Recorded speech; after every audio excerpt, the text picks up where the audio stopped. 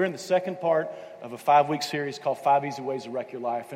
And so we're looking at this idea of this guy named Solomon who was rich, who was powerful, who was handsome, who was a king. And he's looking back on the end of his life with thinking through, reflecting on the mistakes that he made, all the wrong turns that he made, all the bad places where he left himself and his family and things like that. This book is Ecclesiastes. It's a journal that he wrote down, and it's a gift to us from God so that we can kind of learn what it means to pursue life. And his pursuit was, I got to find out the purpose and point of life. I want satisfaction. And so he tried all these things, and all these things were square pegs in a round hole. He chased this purpose of what's the million-dollar question, what's the meaning of life? And at the end of it, he realizes that it's not any of the things that he'd been pursuing. And so if you've got your Bibles, Ecclesiastes chapter 2, 17 through 23. And in this series, just so you know, it's 5 weeks. It ends on November 6th. And we're going to end with a celebration weekend called baptism. And so for those of you who've been wrestling with baptism, you've been wrestling with making your faith your own, going public with it, we would encourage it. We'd love for you to be a part of that. If you have questions about what it means to follow Jesus or just being baptized, what that means, we would love to talk with you, answer any questions that you have, and celebrate with you on the 6th. And maybe it's you, or maybe it's somebody that you've been bringing, or maybe it's even the kids that you have who've been kind of wrestling through some of this stuff. If that's them, we would love to just talk with them and make sure that they know everything that they need to know and make sure that they have everything that they'll need to bring that day. It's going to be an awesome celebration at the end of this series. And so I want to start out by talking about this idea of success. And so we've all seen success. Some of us have been successful. Some of us have done successful things. And I want to start out by just asking you to think through some characteristics of successful people, okay?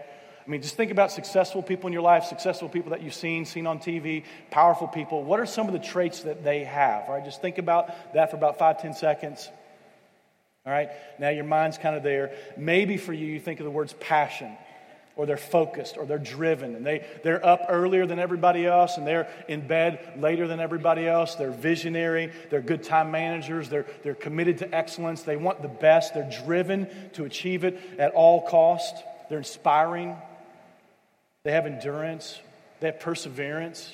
It's not just how many times they get knocked down, but it's the fact that they got up and they said, no, we're not done here. We're going to keep moving forward. It made me think about just recently the Olympics that we had in Rio. And I'm not big on gymnastics. I may be able to pull off a cartwheel if you want me to. No, I won't do that. But in this, as you think about gymnasts, I mean, it's all about precision, timing, all of this stuff. And as you think about the balance beam, you think about some of our gymnasts that were just there and the gold medals that they got. Think about the times that these gymnasts practiced on a balance beam or on an uneven bar or on a horse, or they run into this and hits this thing and then they do this flip. All the times that they fell in a dismount.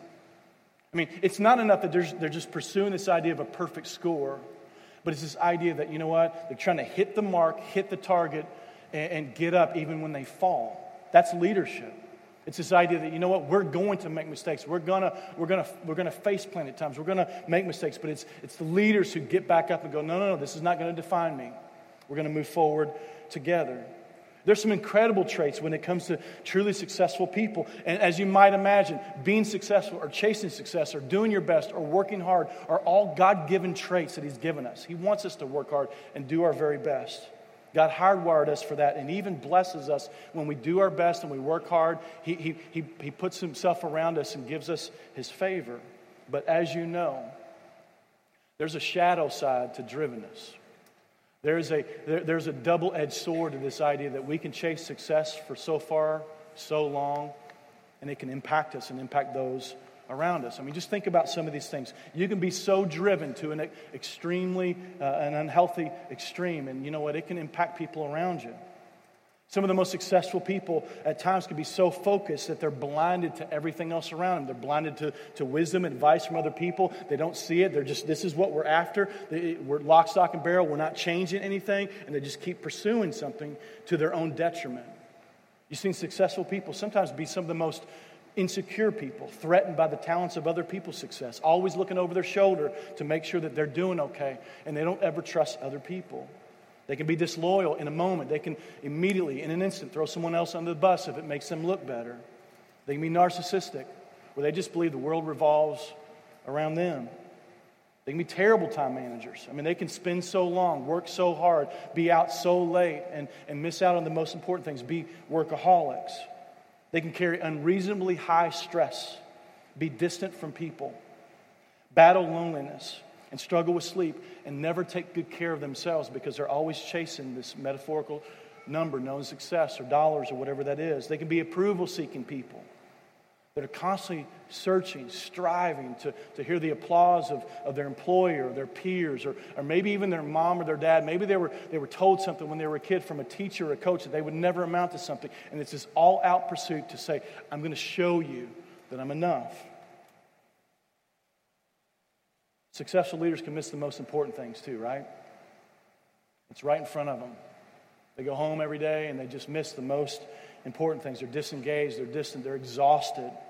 They don't know how to do friendships or marriage or parent their kids. They don't know how to play. They don't know how to shut it down. They're always thinking about the next thing, the next hill to climb, the next dragon to slay. And then they blink, and it's been decades, and they realize at the end of it that none of it mattered.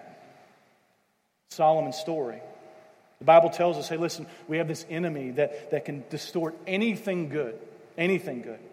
And if we're not careful, he can move it to the most important thing in our lives, the center of our lives, as Dan was talking about with pleasure. That's what he did with pleasure, and now Solomon's doing this with success. He can distort it, make the most important thing, and then wreck us from a very good thing. The enemy does this all the time. The enemy will use anything. He can use food or drink or work or discipline or making money or working out or the internet. He can make material possessions, our kids, our hobbies, our happiness. These can all be things that are really good things, but if they become the most important thing, it can impact us. Be great things. But when they're not the most important thing, they become destructive things. When Jesus was baptized, he went into the wilderness and he was there for 40 days and 40 nights. He hadn't eaten at all. All of a sudden, the enemy, Satan, comes in and he begins to tempt Jesus. What does he tempt him with? He tempts him with Scripture. He actually distorts the Bible. And so if the enemy can take the Bible and distort it to try to get Jesus to sin, he will take good things in our lives to distort them, to make them higher than what they should be, and move us to a bad place where it destroys our lives. I have a friend of mine named Scott Nickel. We work together. He's now at a church in Colorado, but he says this all the time. This is in your notes. If you got your outline, go ahead and grab it. It says this: when a good thing becomes an ultimate thing, ultimately it becomes a destructive thing. When a good thing becomes the ultimate thing, ultimately it becomes a destructive thing. And just fill in the blank. It doesn't matter what it is. It could be your sports team. It could be your discipline to do something in a certain way. Anything other than Jesus, when it is in that ultimate place, ultimately that thing will become a destructive thing. And during this series, we've been looking at Solomon's life. We've been looking at a guy who is after it. I mean, he has got everything. People adore him. Kings want to be like him. People want to be near him. And he's looking at the shadow side of the success thing and realizing that, you know what? I chased something that didn't matter. I went after something. I climbed hill after hill after hill, and I slayed dragon after dragon after dragon. And at the end of it, it doesn't really even matter. We're talking about a Forbes cover guy. We're talking about the original most interesting man in the world. A guy who in the eyes of the world had it all. I mean, he had everything. He is the king of all kings. He is more powerful. He's more wise. He's more famous. He's more handsome. Everybody wanted to be near him, and everybody wanted to be like him except Solomon. Solomon says, no, emphatically, you don't want to go down this road. Don't chase the things that I chase. Don't try to become me. I missed it. We saw last week that Solomon chased all these unbridled pleasures in an effort to fulfill him, to satisfy him. And basically at the end of it, he said, it's meaningless. It's a square peg in a round hole. You learn that Solomon said this word, habel. It's a Hebrew word. He says it 38 times throughout this book, these 12 chapters. It just means this: it's a vapor. It's dust in the wind. It doesn't matter. It's futile. It's like chasing after the wind. Solomon was a guy who started out well. He was blessed by God, empowered by God, had much potential, much promise. And then he chased success, and success became his God. And so we'll pick up where we left off last week. If you got your notes, it's in your notes. If you got your Bibles, Ecclesiastes 2:17 through 23. Here's what he says. So I came to hate life because everything done here under the sun is so troubling. Everything is meaningless, the word habel, like chasing after the wind. I came to hate all my hard work here on earth, and I must leave to others everything that I've earned. And who can tell whether my successors will be wise or foolish? Yet they will control everything I have gained by my skill and my hard work under the sun. How meaningless. So I gave up in despair, questioning the value of all my hard work in this world. Some people work wisely with knowledge and skill. Then they leave the fruit of their efforts to someone who hasn't worked for it. This too is meaningless, a great tragedy. So what do people get in this life for all their hard work and anxiety? Their days of labor are filled with pain and grief. Even at night, their minds cannot rest. It is all meaningless. Anybody else believe that? Say amen. You work all your life, Solomon's saying. You can chase all these things. You can be so after. You can get after. You can do all these things. And at the end of it, guess what? You die. You know what else happens? Everything that you built to acquire this kingdom that you made, and you gave all of your life for, is given then to somebody else. And the reality is, you know what? You don't know how well they're going to take care of it or steward it, whether they're going to appreciate it or not, or whether they're going to leverage it for good or not. That's the reality in Solomon's life. Solomon had 2 boys. Had a poor relationship with both of them. And somehow I think he's writing and he understands that, you know what, this relationship with his boys hasn't been good. I mean, they grew up having everything. Can you imagine the king's sons not having to work, not having to do anything, and they grew up with a dad who just chased all of these things and wasn't around, wasn't available, didn't have godly character, didn't invest in the way that they needed. Somehow I think he knows how this is going to end. And actually, if you read in 1 Kings, it says that these 2 boys ended up tearing up the kingdom of Israel. It falls apart. You can hear the regret in his words that he's writing, almost like he knows how this movie is going to play out.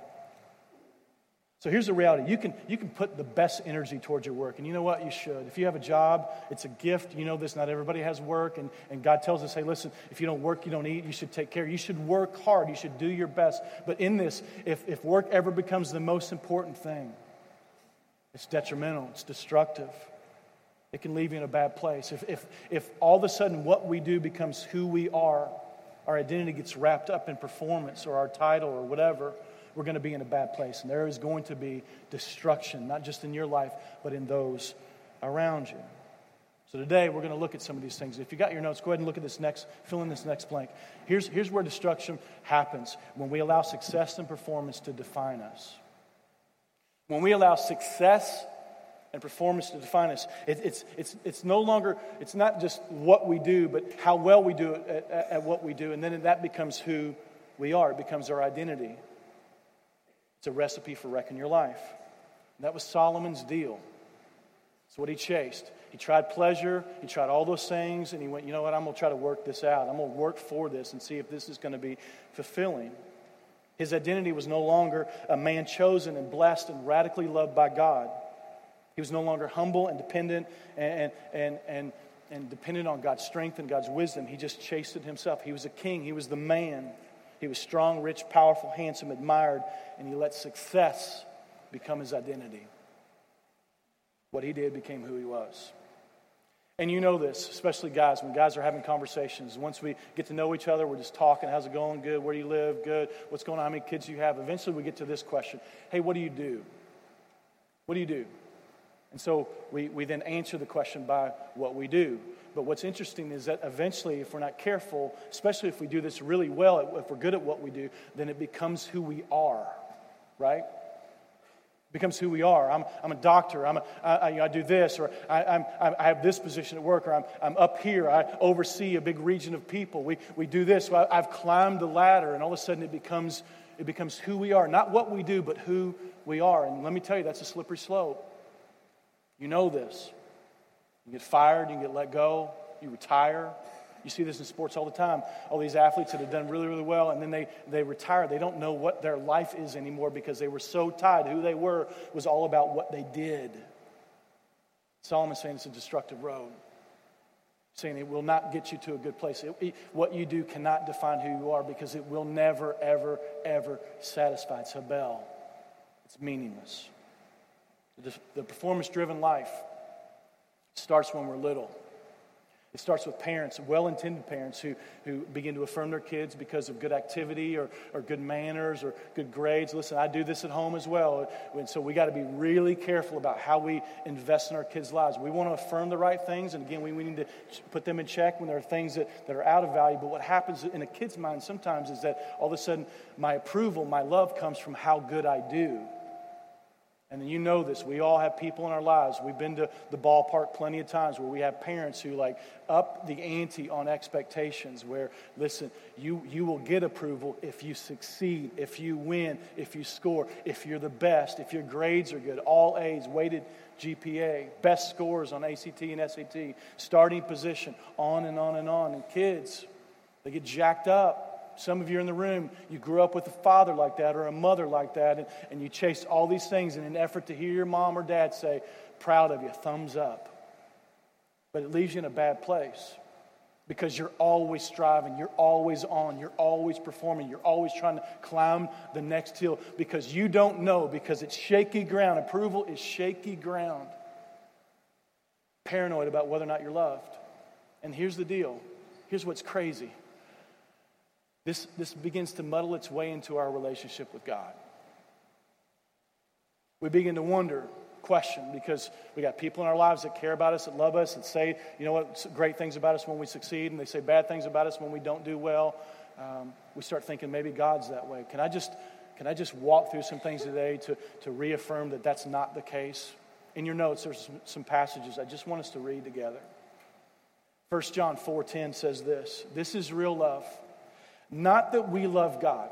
Okay, stop there for a second. Not that you love God, not that you did anything for God, not that, hey, you came to church and now He loves you, not that, hey, you started your 2020 time now, God really, really loves you, or, hey, I started serving somewhere in an area of ministry, I got into a life group, or I went to this unbreakable thing, I didn't want to go, my wife talked me into it, now God loves me so much. Whatever that is, not that we love God, but that He loved us and sent His Son as a sacrifice to take away our sins.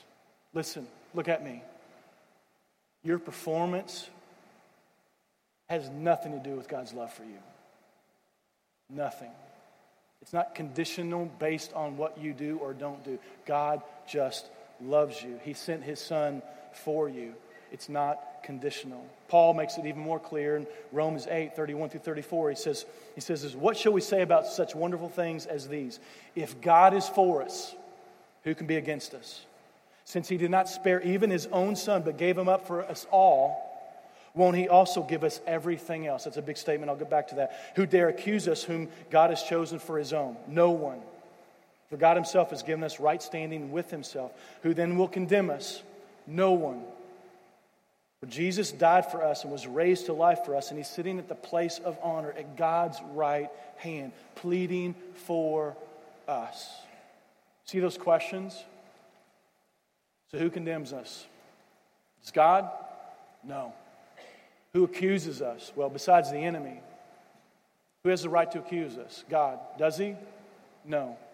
And I love verse 32. It says this. It says, since He did not spare even His own Son, but gave him up for all of us, won't He also give us everything else? Now, I've said this before, and I'll just say this again. I have 3 kids. I have one that's 14. I have one that's 4.5 and one that's 4, all girls. And let me just tell you, I love you, and I love people in the world. I really do. I love a lot of people, but I would not give one of my kids for anybody. For all the people on the world, on the planet. Aren't you glad I'm not God, right? I mean, that's just the reality. But here's the deal. If you're a parent, you know that too. But if I did, and Emmy, Everly, Avery, if God said, hey, listen, you got to lay down one for the sake of the world. And somehow, and I don't know how, I got around to that. And they became the atoning sacrifice for you, and you came up to me and you asked me for something. If it was for your benefit, and I gave my own child for you, why wouldn't I say yes? That's what Paul's saying about God. God gave His only. He had one. He gave His only for all of us. If we need something, He's available. He's a good, good Father that cares about us. That's how deep his love is for us. You don't have to earn it. You don't have to work for it. You don't have to strive to secure it. God loves us, period. He puts a big exclamation point on it here, Romans 8:38 through 39. And I am convinced that nothing, underline this, nothing can ever separate us from God's love. Neither death nor life, nor angels nor demons, no fears for today or worries about tomorrow. Not even the powers of hell can separate us from God's love. No power in the sky above or in the earth below. Indeed, nothing in all of creation will ever be able to separate us from the love of God that is revealed in Christ Jesus our Lord. God's love for us has nothing to do with conditions. God loves you and I in spite of us, and nothing can separate us from his love. Augustine said this: God loves each of us as if there were only one of us, which means if there was only one of us, God would say, hey, Jesus, I want you to go and die for them. That's how much he cares about you and me. Rick Warren says, God is love. He didn't need us, but he wanted us. And that's the most important thing about us. God's love changes, transforms our identities. He tells us who we are. He tells us why we matter and what we're worth. You are loved. You don't have to be perfect. You're not going to be perfect. You are valuable just the way you are. God's not looking for some bigger version, some better version of you one day to love. He loves you right now, where you are, wherever that is. You are worth the death of God's only Son. Maybe, just maybe, we should all take a moment this week and examine why we do what we do. And hey, if you love your job, awesome. If you hate your job, awesome. If you're awesome at your job, awesome. If you're not that good at your job, awesome. But maybe we should evaluate our work and put it in its right place. Does performance determine your self-worth? Solomon's saying, hey, listen, what you do and how well you do it cannot define you, because if it is, it will never, ever, ever satisfy you. In your notes, we get consumed with success often because we fall into the comparison trap. Now, I know there's probably no one in here who's ever done a little comparison, right? We never looked around at somebody and went, oh, that looks good. There's probably nobody in here who's ever done that, so I should probably skip over this point. But there might be one person, all right, just maybe one person out there. So I'm going to walk through this point so that way we can make sure that we've got this figured out. But we start with performance, and then we begin to look around. We feel good about ourselves, and then we go, you know what? I am smart. But you know what? They're really smart. Or, you know what? She's really thin. I'm thin, but she's really thin. Or, you know what? We got a lot of stuff. We're doing really good, but you know what? I look over there, and they're doing really, really good. And it moves from performance to comparison. And we get all wrapped up in things, and we start envying things, and we start doing image management. We start one-upping. We start trying to chase something that never, ever, ever, ever, ever ends. If you want to see image management go to its nth degree, just go to your 10-year, 20-year, 25-year class reunion. Anybody ever been to that? You know what I'm talking about? All right, some of you. You know what it's like? Well, when you go, you see people, and they've worked hard. They've been dieting for 6 months, knowing they're going to run in front of somebody for the first time they haven't seen in 25 years. Like it matters, all right? They're going to get less fat. That's the reality. And so, anyway, but in that, you're going to do all these things. I've heard of guys renting cars, renting suits, renting dates to go and be a part of this, all right? Well, there's a story about this woman who goes to her 50th class reunion, all right? And she goes into her class reunion, and she's the type, maybe you've been here, where when you look around at people your age and you see people that you run into from high school, you go, man, I look a lot younger than they do, right? Has anybody ever thought that way? You run into somebody that you know and you go, man, it's not been good. High school, woo, post-high school. Just me. Okay, yeah, that's awesome. Quit lying, all right? Would you? Let me see, honestly. You go, okay, thank you. Yes, all right, very good. You're like, yeah, okay. I did, yeah. He's sitting right over there anyway. But in this, there's this woman who's done that. She walks into this ballroom and she's looking around and she's going, oh my gosh, all these old people. This cannot be my class reunion. She sees this guy stand at the door and she walks over to him. She says, hey, is this the class in 1956? He says, yes, it is. She goes, wow, this must be my class. The man looks at her and goes, oh, really? What did you teach?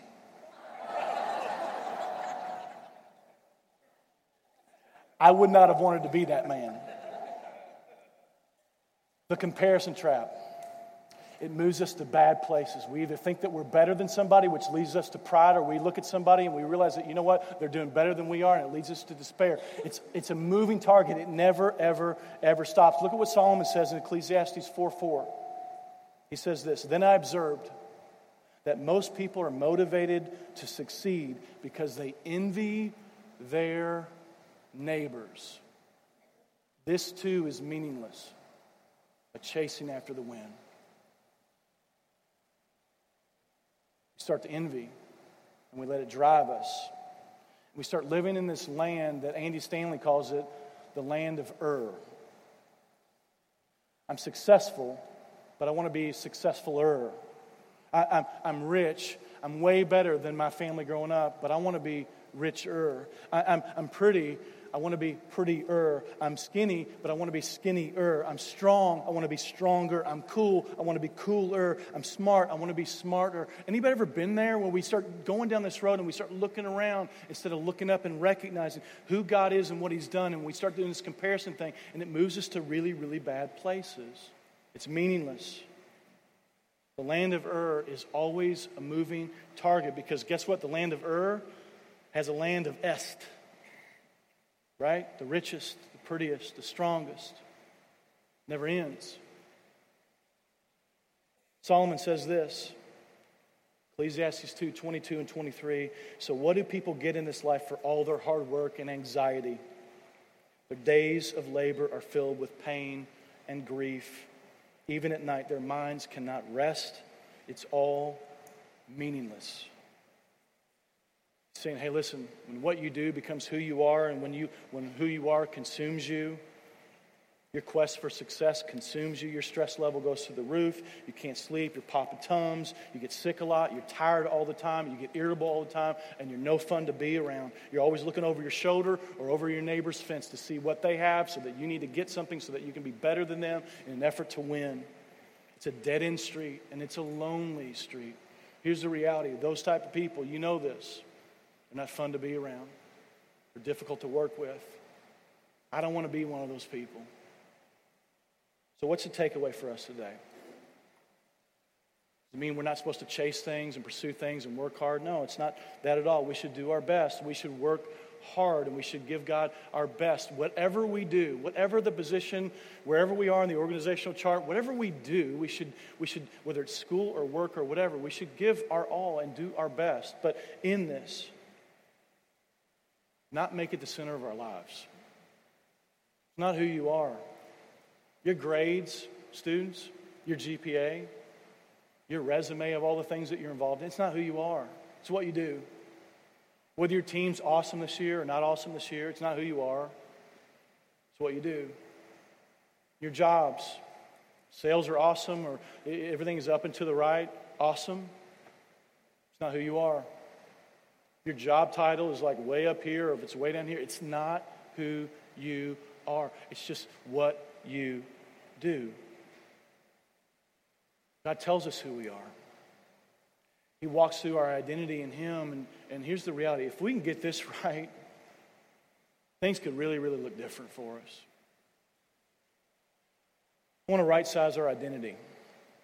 And then I want to walk through some biblical roles. And I'm just going to do it pretty fast, all right, for the sake of time. I'm not going to give you a lot of different verses. If you want some verses, I can give you some verses that kind of coalesce all this stuff. But here's the deal, right? Just I'm going to talk about it and personalize it Scott Hatfield form, all right? You personalize it. Some of this won't be relevant for all of you, but it will at one point, and so hopefully this will make sense. But I want to right-size our identity, okay?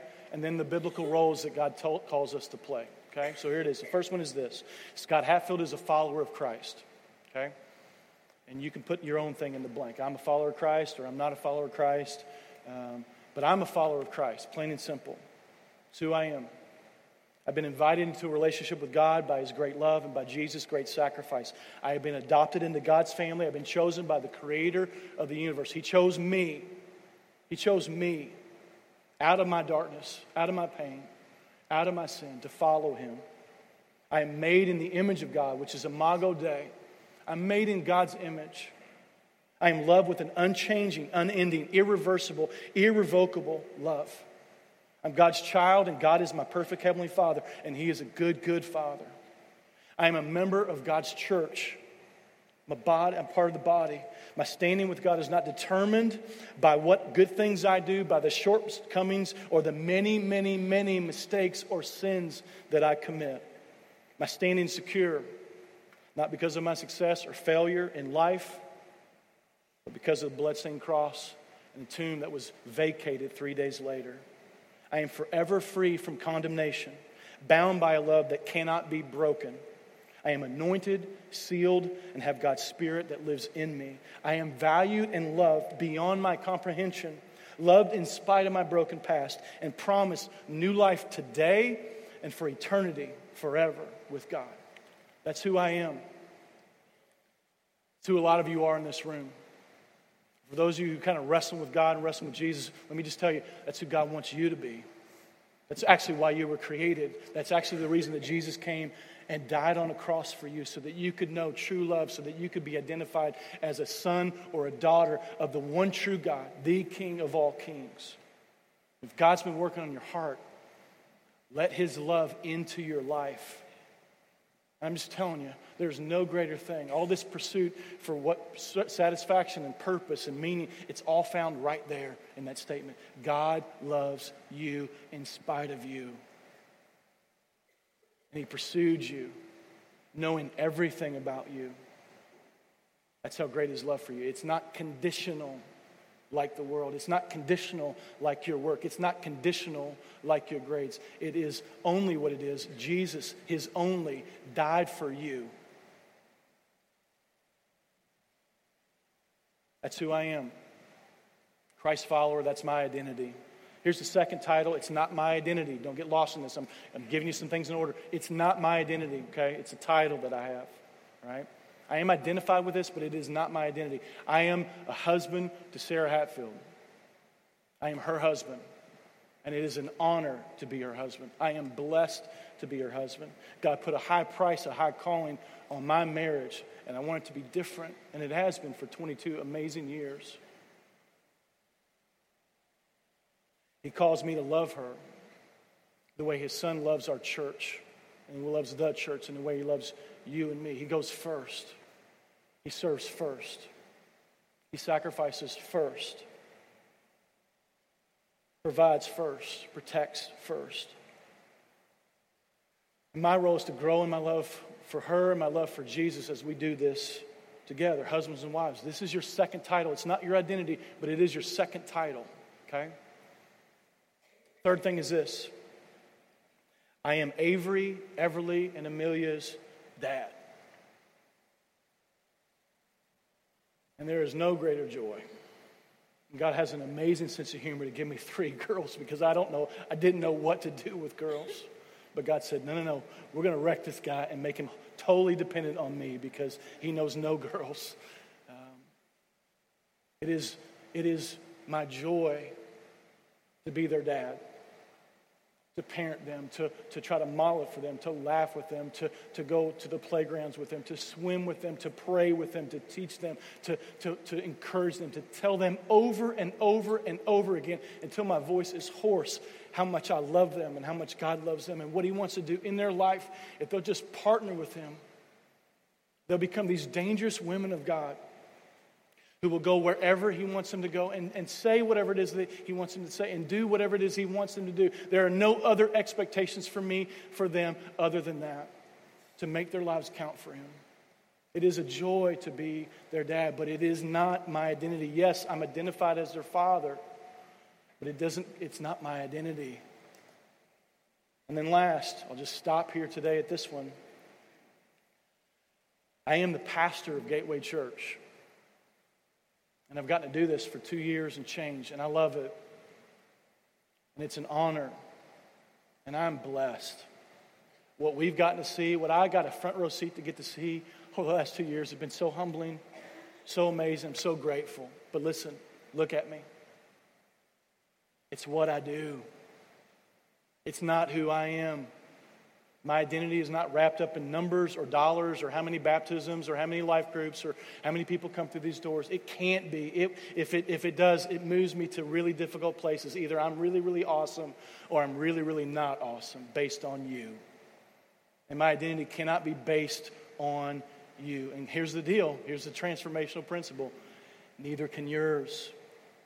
So whatever it is that you do work-wise, I work as a blank, whatever that is. I am a student.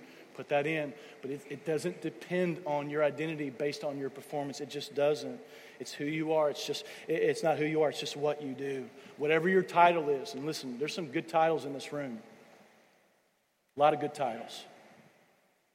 Teacher, counselor, principal, doctor, IT, sales, you're a student. It's not who you are. It's just what you do every day. If we could just figure that out, our lives would be different. These roles are functions of how we're to live out of our identity. They're not our identity. We're a Christ follower first, and then a spouse, and then a parent, and then whatever it is that we do every day from 9 to 5 or whatever those numbers and whatever those days look like. And if we can live in that order, you guys, here's the key, okay? It's not enough to know it. It's to do it in order. Because here's the reality. If you're really, really good at work and it becomes more important than your marriage will suck and die. You can be a great father, and if being a father is the most important thing, then your marriage can suffer. You can work and work and work, and you know what? If you never spend time with God and you forget who your identity is in Him, then you know what? It will jack up everything in your life. Eugene Peterson is a guy who wrote The Message. We use him a lot in messages, but yesterday he tweeted this out. This was so good. It was for me. It says this: if succeeding as a pastor means failing as a parent, you've already failed as a pastor. Does that make sense? We can reach everybody in Blue Springs and Lee Summit and Independence. And we can go Grain Valley. We can go all over the world, and we can do all these things. But if I miss my kids or I miss my marriage, I'm a sucky pastor, right? Right? Amen? Don't miss it, all right? Don't miss the big E on the eye chart. We got to put this in order and let God do what God does best. And when we do that, God is honored and He blesses us because we're living out of a true identity. This is the last blank. Failure is to succeed at something that doesn't really matter. What a definition for failure, right? It's to succeed at something that really doesn't matter. It doesn't have any lasting value. It's not going to be anything that lands in such a way for eternity. It's to be really good at something that no one cares about in the end. Okay? It's chasing after something that will never last, never satisfy, never fulfill. And Solomon knows this all too well. And he's saying, listen, if you're pursuing success, put it in its rightful place. Because if it's the most important thing, a good thing that becomes an ultimate thing becomes ultimately a destructive thing, and it will destroy everything in its path. Listen, work hard, do your best, serve well, but that's not who you are. Who you are a dearly loved son or daughter of the King. And some of you know that. Some of you, my prayer is that you'll come around to knowing that. Let me close with these questions for us today. These are just questions. What does it matter? If you've got all this power, all this respect, you've got this corner office, and your marriage is a wreck. What does it matter if you do all these great things, but you don't really have a relationship with your kids? You don't know anything about them. You don't know what their lives are like. You don't know what they're into. You don't know what's breaking their hearts right now. What does it matter if you've got all this stuff and you don't know them? What does it matter if you have all this money and all this stuff and you're empty and a shell of a person inside? Because here's the deal. Solomon's saying this. Hey, listen, chase this road. This is where it ends. You're a shell of a person that has a lot of regrets. And then as Jesus said, and I want to show you this passage, Matthew 16, 24 through 26. Here's what He says. If any of you wants to be my follower, you must turn from your selfish ways, take up your cross, follow me. If If you try to hang on to your life, you'll lose it. But if you give up your life for my sake, you will save it. And what do you benefit if you gain the whole world but lose your own soul? Is there anything worth more than your soul? And the answer is no. So what does it matter if you gain the world and lose your soul?